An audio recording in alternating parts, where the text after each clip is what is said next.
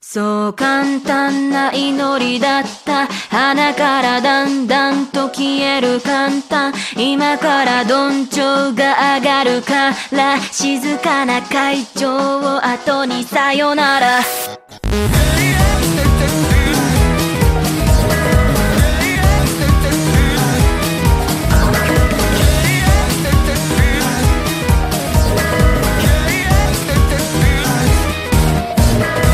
かけていたことが一つ消えてまた増えて背中に後ろめたさが残る。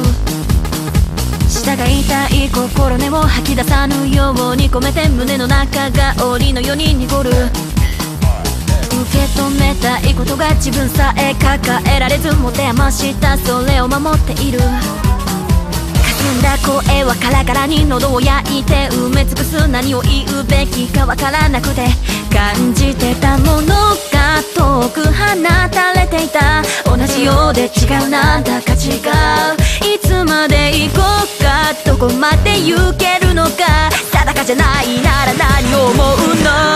僕らが離れるなら僕らが迷うならその度に何回も繋がれるようにここにいてくれるな